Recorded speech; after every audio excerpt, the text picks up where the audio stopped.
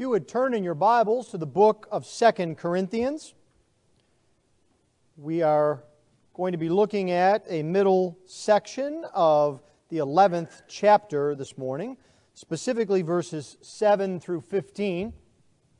Last week we looked at the first 6 verses of chapter 7, and Paul told us about the problem of a false gospel, how a false gospel harms us. Now this morning he's going to turn to the purveyors of that false gospel, to false shepherds. And so if you would please give attention to the reading of God's holy word. For the word of the Lord is completely inerrant. The word of the Lord is completely authoritative. And the word of the Lord is completely sufficient. 2 Corinthians 11, beginning at verse 7. Or did I commit a sin in humbling myself so that you might be exalted, because I preached God's gospel to you free of charge? I robbed other churches by accepting support from them in order to serve you. And when I was with you and was in need, I did not burden anyone, for the brothers who came from Macedonia supplied my need. So I refrained and will refrain from burdening you in any way. As the truth of Christ is in me, this boasting of mine will not be silenced in the regions of Achaia. And why? Because I do not love you? God knows I do. And what I am doing, I will continue to do, in order to undermine the claim of those who would like to claim that in their boasted mission they work on the same terms as we do. For such men are false apostles, deceitful workmen, disguising themselves as apostles of Christ. And no wonder, for even Satan disguises himself as an angel of light. So it is no surprise if his servants also disguise themselves as servants of righteousness. Their end will correspond to their deeds. Thus far the reading of God's holy word. Let's pray for His blessing upon it.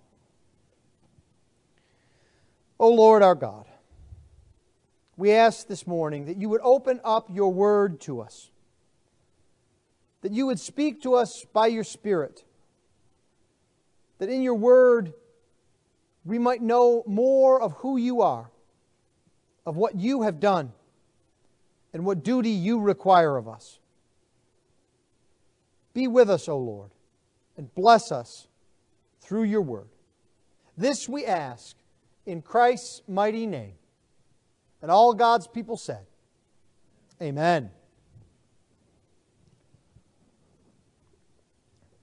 Last week, as I said, we looked at the problem of a false gospel. We saw that a false gospel is not loving, that it is deceptive, and that it is fundamentally not true. And now, as Paul goes on in his letter, he reminds us that false gospels do not come out of nowhere. They actually come from false shepherds and teachers in the church. And so if we are to know the blessing of the true gospel and to avoid falsehood, we must be able to spot false gospels, shepherds, and teachers. And so Paul now begins to compare himself with these false super apostles, so-called, and gives us a guideline for determining who is a true and who is a false shepherd. He gives us the characteristics of one and then the characteristics of the other. He first tells us how to spot a true shepherd. And a true shepherd is marked by 3 things: humility, truth, and love. And then he tells us the marks of a false shepherd, and it should not surprise us that they are the opposite. A false shepherd is marked by pride, deceit, and abuse. So let's begin then by looking at Paul's description of a true shepherd. Now, we must remember that Paul is dealing with a controversy here. We saw this last time, and that affects what we read and what we have to interpret. You may recall that chapter 11 is a bit like listening to one end of a telephone conversation. You've done that before, right? Someone in the room with you is having a conversation, and you can hear clearly what they're saying, but you have to sort of fill in the gaps with what's being said on the other end of the phone. That's what we have here with the Apostle Paul. He's speaking very clearly to us, but we don't have all of the details about what his opponents are pushing. We do know that Paul is being attacked and that he is defending himself and his ministry. And in turn, by being direct here, he is describing his opponents, their characteristics, and their methods. You have to imagine Paul's opponents sitting in the congregation, listening to this letter being read, knowing it's about them and the things they are claiming. So Paul begins in verse 7 with the first characteristic of a true shepherd, and that is humility. He writes, "Or did I commit a sin in humbling myself so that you might be exalted? Because I preached God's gospel to you free of charge?" He makes here what seems to be a very odd statement. He asks them, am I sinning because I humbled myself? Am I sinning because I didn't charge you money to preach the gospel to you? Is it a sin for me to be humble? Now, we don't expect either of these things to be called sin. And that actually is Paul's point here. His opponents had managed to attack Paul for not charging for his teaching. If you can imagine that, that was supposed to be a problem with Paul. That was something he was wrong about, is that he didn't charge others for his teaching.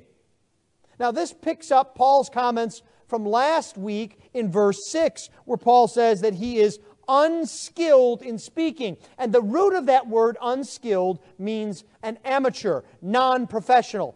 Paul is declaring that, yes, if professional speakers go around and rake in gigantic speaking fees, you're right, I am an unprofessional. You don't need to see how much I have charged. And they said that that meant that Paul was an amateur, that he wasn't worthy of speaking. He wasn't worthy of listening to. They said he was a lousy speaker. No help at all. It wasn't worthwhile to listen to him preach. They might have said things like, I hate listening to Paul preach. He's so boring. And all he really does is repeat the Scriptures. There's no zip to his speech. There's no flow. There's no flourish. He hasn't studied any of the rhetorical techniques. Who does he think he is? And they said, that's the reason he can't charge you. He doesn't bring anything to the table.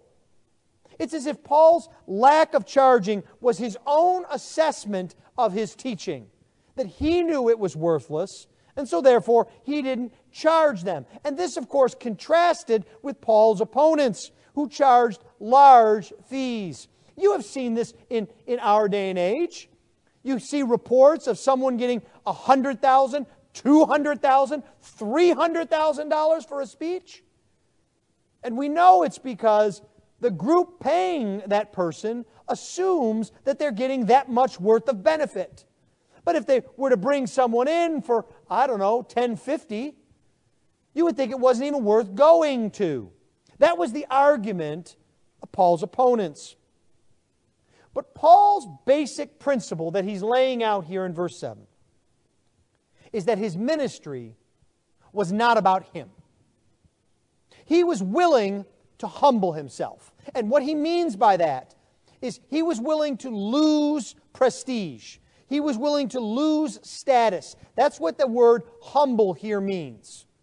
He was willing to lose that because his concern was for the congregation, not himself.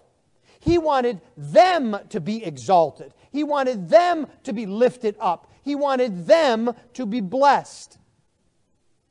And this was Jesus' principle.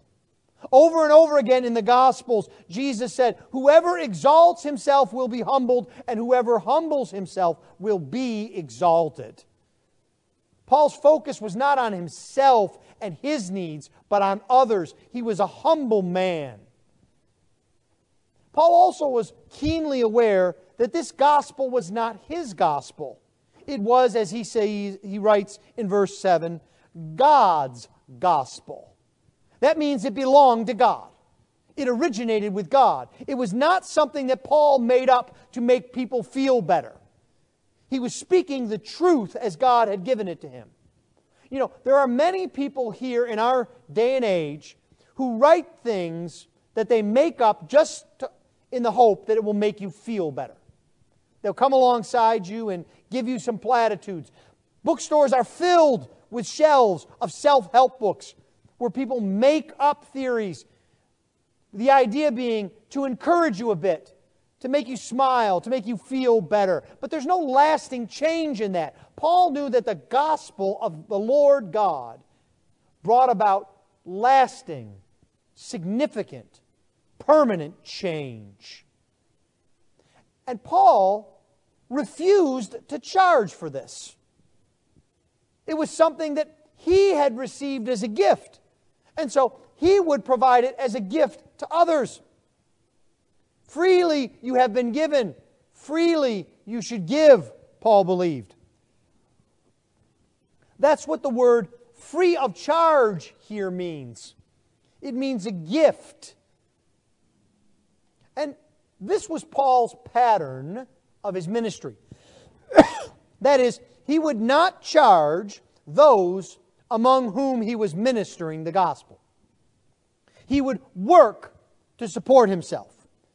He would do this even when it was painful. Paul reminds us here in verse 9 that when I was with you and I was in need, I did not burden anyone. The words here, in need, mean in destitution, in poverty. The idea here is Paul is ministering in Corinth and he doesn't know where his next meal is coming from. But he still won't charge for the gospel on principle.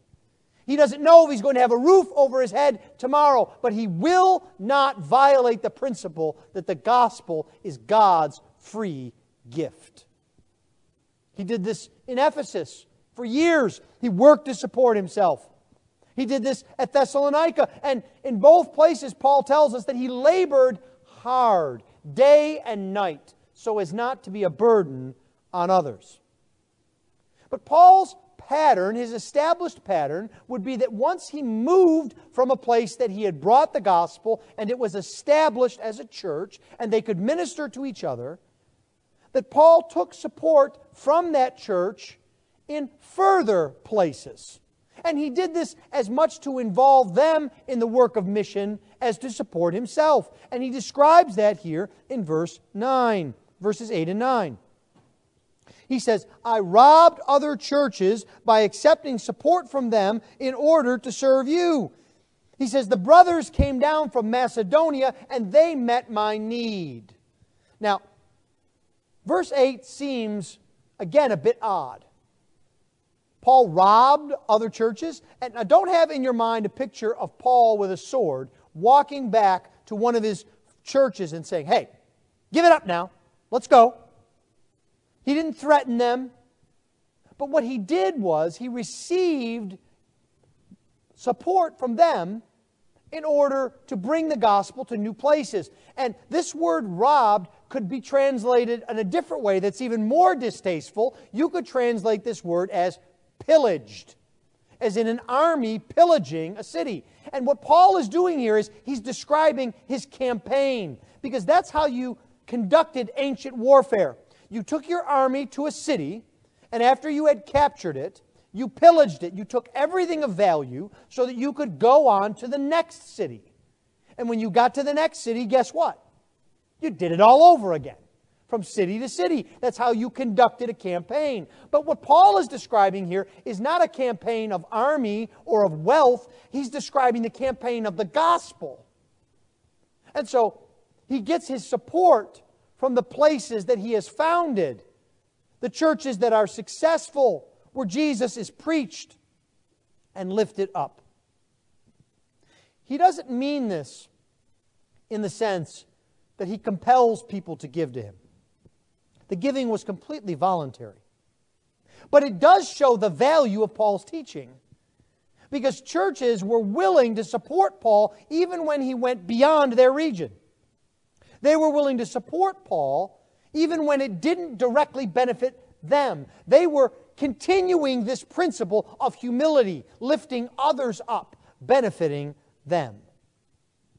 Now, this was not the only way in which Paul was humble, but it is an important and practical way to be pointed out. It was also the area in which Paul was being accused by his opponents. And so this shows us that a true shepherd is humble, putting the flock first and depending on God. That brings us to the second characteristic of a true shepherd: truth. Now, this makes perfect sense, because if a true shepherd brings God's gospel, not his own wisdom, he must be a speaker of truth. And that's what Paul said that he did. He brought the gospel of God, and he's very emphatic about it. He preached God's gospel. We might say he gospeled the gospel. And this is the only way Paul knew that you could benefit others. You tell them the truth so that they don't fall for lies. You want them to understand reality, to make wise decisions. After all, how could the Corinthians know how to live if they didn't know the truth? That had been Paul's way from the very beginning. After all, the Corinthians had been living a lie before Paul came. They didn't know God. They didn't know Jesus. They didn't know they were sinners and they were in need of a Savior. Paul changed all that when he brought the truth to them. And he expresses this in verse 10. He says, "As the truth of Christ is in me, this boasting of mine will not be silenced." The true shepherd is true to Jesus. The truth comes from Jesus. And that is what the shepherd brings. He doesn't try to change it. He doesn't try to add to it. He doesn't try to replace it. And notice how deeply the truth was in Paul. He doesn't write, "I spoke the truth," although that was true. He doesn't write, "I know," or "I think about the truth." That was correct also. But he writes, "The truth is in me." That means that a true shepherd is known for the truth. He knows it. He teaches it.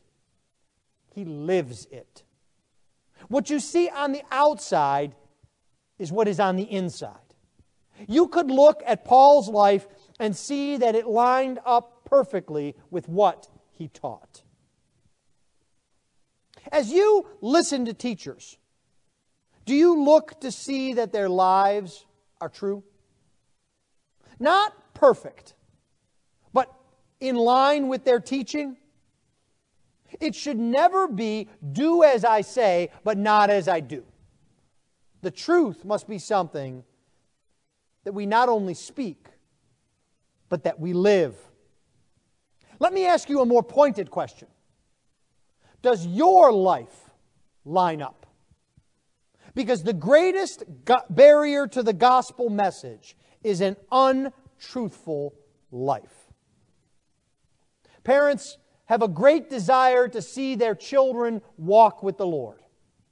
And I would encourage you to read the Bible to your children, to catechize your children, to instruct your children. But that will all be for naught if you don't live the truth. You must live what you say you believe. If your children hear you say one thing and they see you think that Jesus is not a big deal to you, the church doesn't really matter for you, that your life hasn't been changed by the gospel, that will not take root in their lives. It's true also when we witness in our neighborhoods. You must watch yourself. It is not enough to simply speak the truth. We must live the truth. And now there is a third characteristic of a true shepherd: love. Paul gives us this in a very short and direct fashion. And he actually uses this characteristic as evidence of the other two. Why did I humble myself? Paul asks. Why will I not be silenced from speaking the truth? Well, it's because I love you, Paul says. That's why I do these things. And now he actually writes about this ironically. Look with me at verse 11. Why do I do this? Because I do not love you? God knows I do. Now, Paul is writing this ironically. He's using sarcasm. We've seen this before.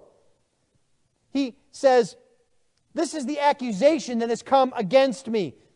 His opponents have said, Paul doesn't care for you. If Paul cared for you, then he would be charging you boatloads of money. If Paul cared for you, then he would tell you things that you want to hear and wouldn't tell you things that he says are true but are uncomfortable. But Paul says, I love you. And the evidence of that love is that I sacrifice for you. I humble myself for you. I bring the truth to you and not my own words. Now, it may sound crazy that they could have accused Paul of being unloving because he didn't charge for his teaching. But it actually fits within the Greek culture. In Greek culture, the more valuable the teaching was, the more you charged for it. And so, because Paul charged nothing, they said he was giving them worthless teaching. He was wasting their time. He didn't love them at all. And they said, look, we're the ones who care. If you wonder how much we care, just look at the bill we sent you. It's gigantic. Now, this may be confusing, but let me put it this way. Have you ever received a low quote for work around your house and wondered, is this quote so low because this guy doesn't know what he's doing? Is he going to use cheap or inferior parts and I'm going to have a problem a year from now? We had this incident about a month ago. We had a leak in one of our water heaters. And when it was inspected, we found out we needed not only one but two water heaters. Now you can imagine how concerning that was to me. And when I got the estimate, I almost fell over from sticker shock. And so we did what I think anyone would do in our circumstance. We got another 3 or 4 quotes from some other plumbers. And one plumber was less than half of the cost of the original estimate. And immediately my thought would be, well, are we going to get a good job here? Does this plumber know what he's doing? Because it's pretty cheap. But the difference is, we had the personal testimony of people we knew who had used this plumber and said, that's just what he charges. He does excellent work. He uses good parts. You won't have to worry about it. And that made us feel a good deal more comfortable with the situation. It's ironic, but sometimes we think something must be better if it costs more. But that's not true, especially with the gospel. Because the gospel is God's free gift, and its value is infinite. The gospel does not depend on what people charge for it. And so Paul answers his own question simply and directly. He turns to the only court of appeal, the greatest judge of character and motive, God himself. He says, God knows. God knows my heart. He knows that I love you. Paul is willing to be judged by God for his love. The God who is the perfect judge, who knows everything. Think about that. Think about how secure in his love for the Corinthians Paul is, that he's willing to stand before the Lord God Almighty and have Him be the judge. And if this is the case, then if the Corinthians will examine their own hearts, they'll come to the same conclusions, that Paul does indeed love them. We've seen this throughout this letter, Paul's love for them, his willingness to suffer for them. A true shepherd is about so much more than the content of what he says. He's motivated by love.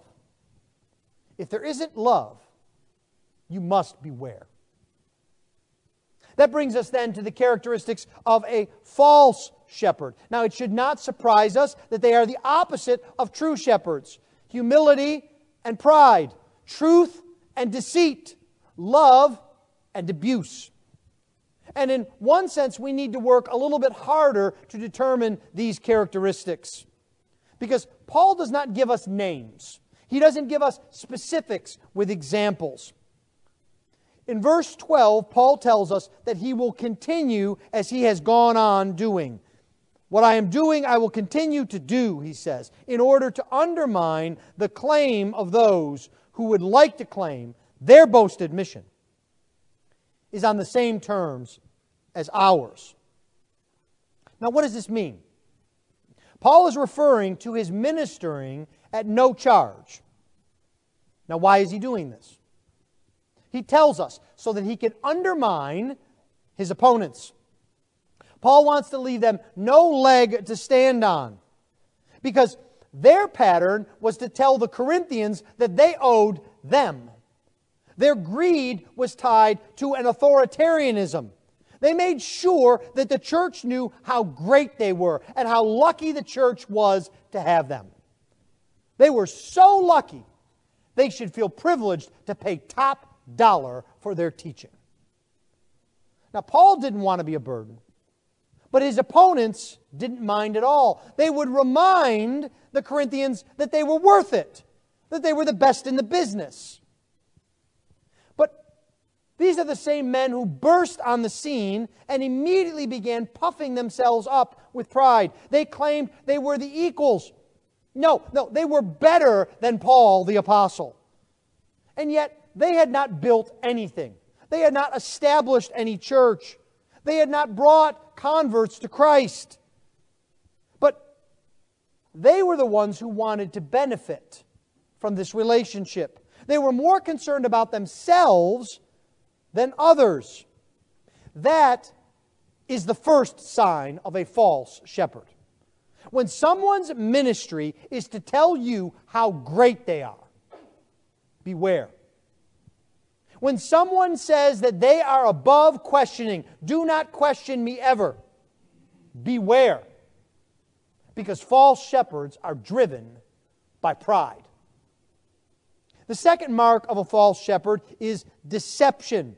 And Paul is very direct about this. It's true that Paul doesn't name names, but don't be confused. The church knew who he was talking about. They were likely sitting in the very front row of the congregation of Corinth. And while he doesn't name them, he doesn't hold back at all. Look with me at verse 13. For such men are false apostles, deceitful workmen, disguising themselves as apostles of Christ. We might say that Paul gives it to them with both barrels here. He says, you claim to be apostles, but you're false. Remember last week when we saw that these men came to Corinth? They were never sent by God, and that was a difference, that they weren't true apostles. That's what Paul points out here. Paul writes that even though they think they are super apostles, as we saw in verse 5, they're really false apostles. They are deceptive. They are unreal. They are not genuine. Now, you know how important it is to have the genuine article, don't you? Have you ever had something that is not genuine? That's a knockoff? Maybe it was when you were younger and naive and were traveling to a big city and someone wanted to sell you a Rolex. And you got excited because you didn't ever think you could afford a Rolex, but you can afford this watch. And it's a Rolex. Look, it says it right on the watch. Rolex. It must be a Rolex. And then you bring it home, and after about a month, it stops keeping time accurately. And you notice when you take it off your wrist, it leaves like a residue on your wrist. And after about 6 months, it doesn't really work at all, and you realize that it's not really Rolex, Rolex.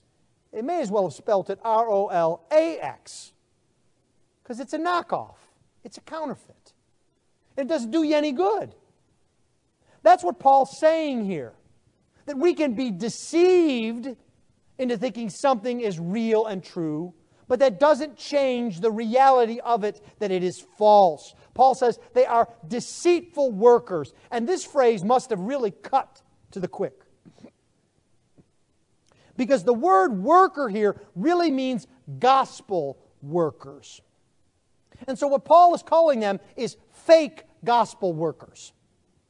They're fakes. They disguise themselves as apostles.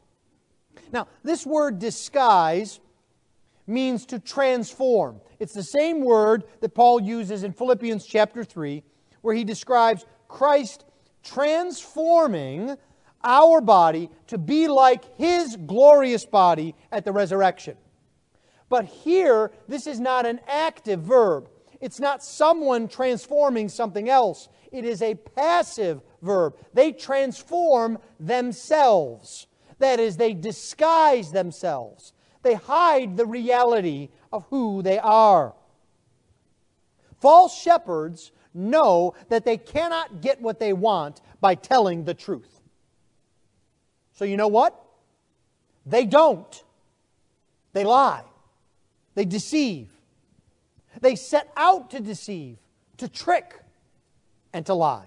We see this over and over again. It happened at the very beginning of the church. In Acts chapter 15, we read the account of some persons who went out and unsettled believers about the gospel by deceiving them.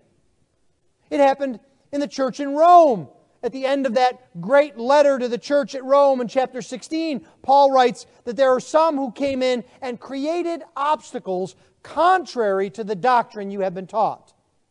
They don't serve Christ, he wrote, but their own appetites, and they deceive others.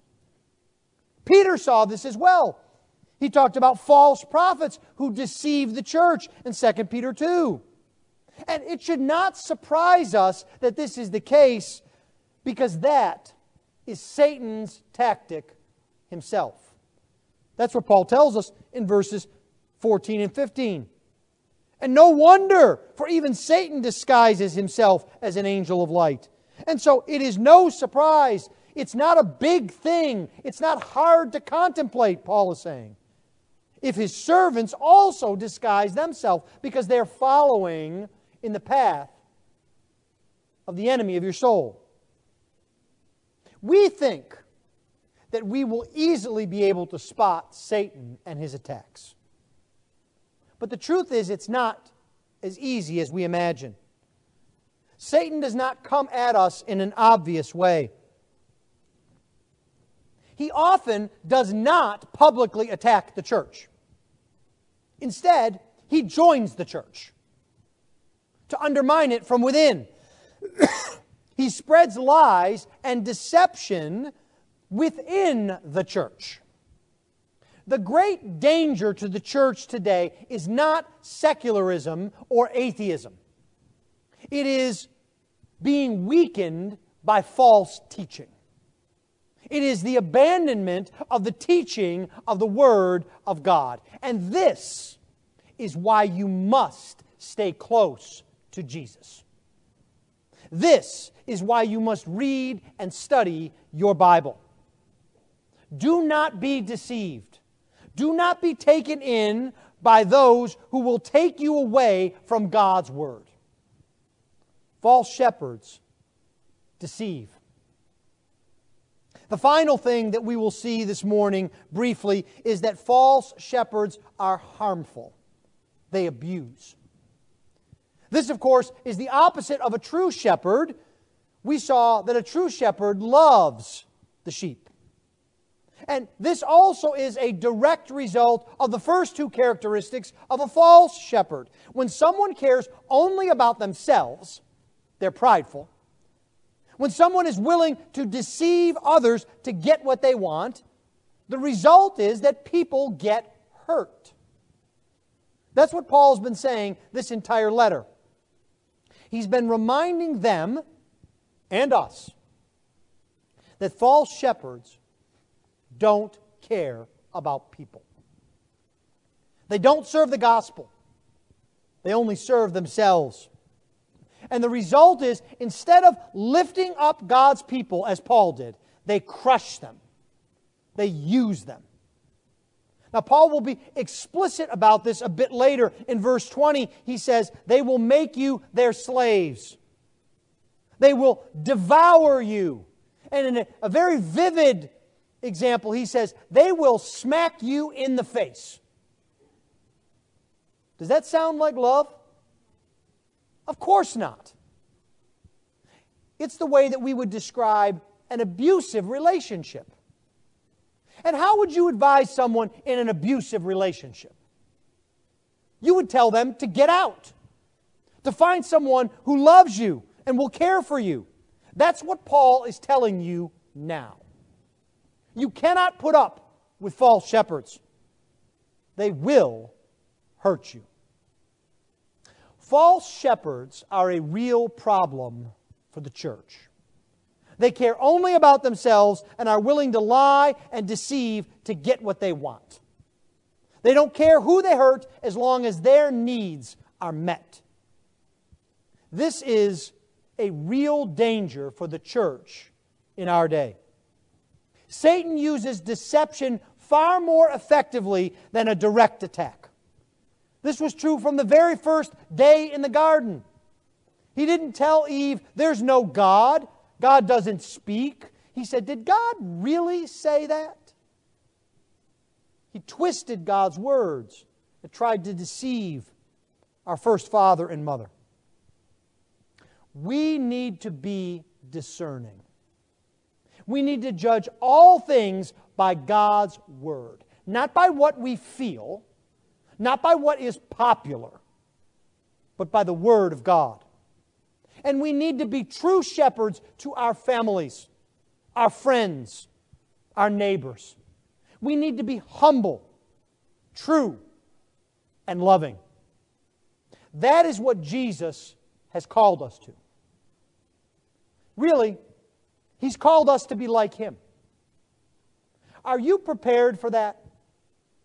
Because that is how the victory will be won. We must follow Jesus. Let's pray.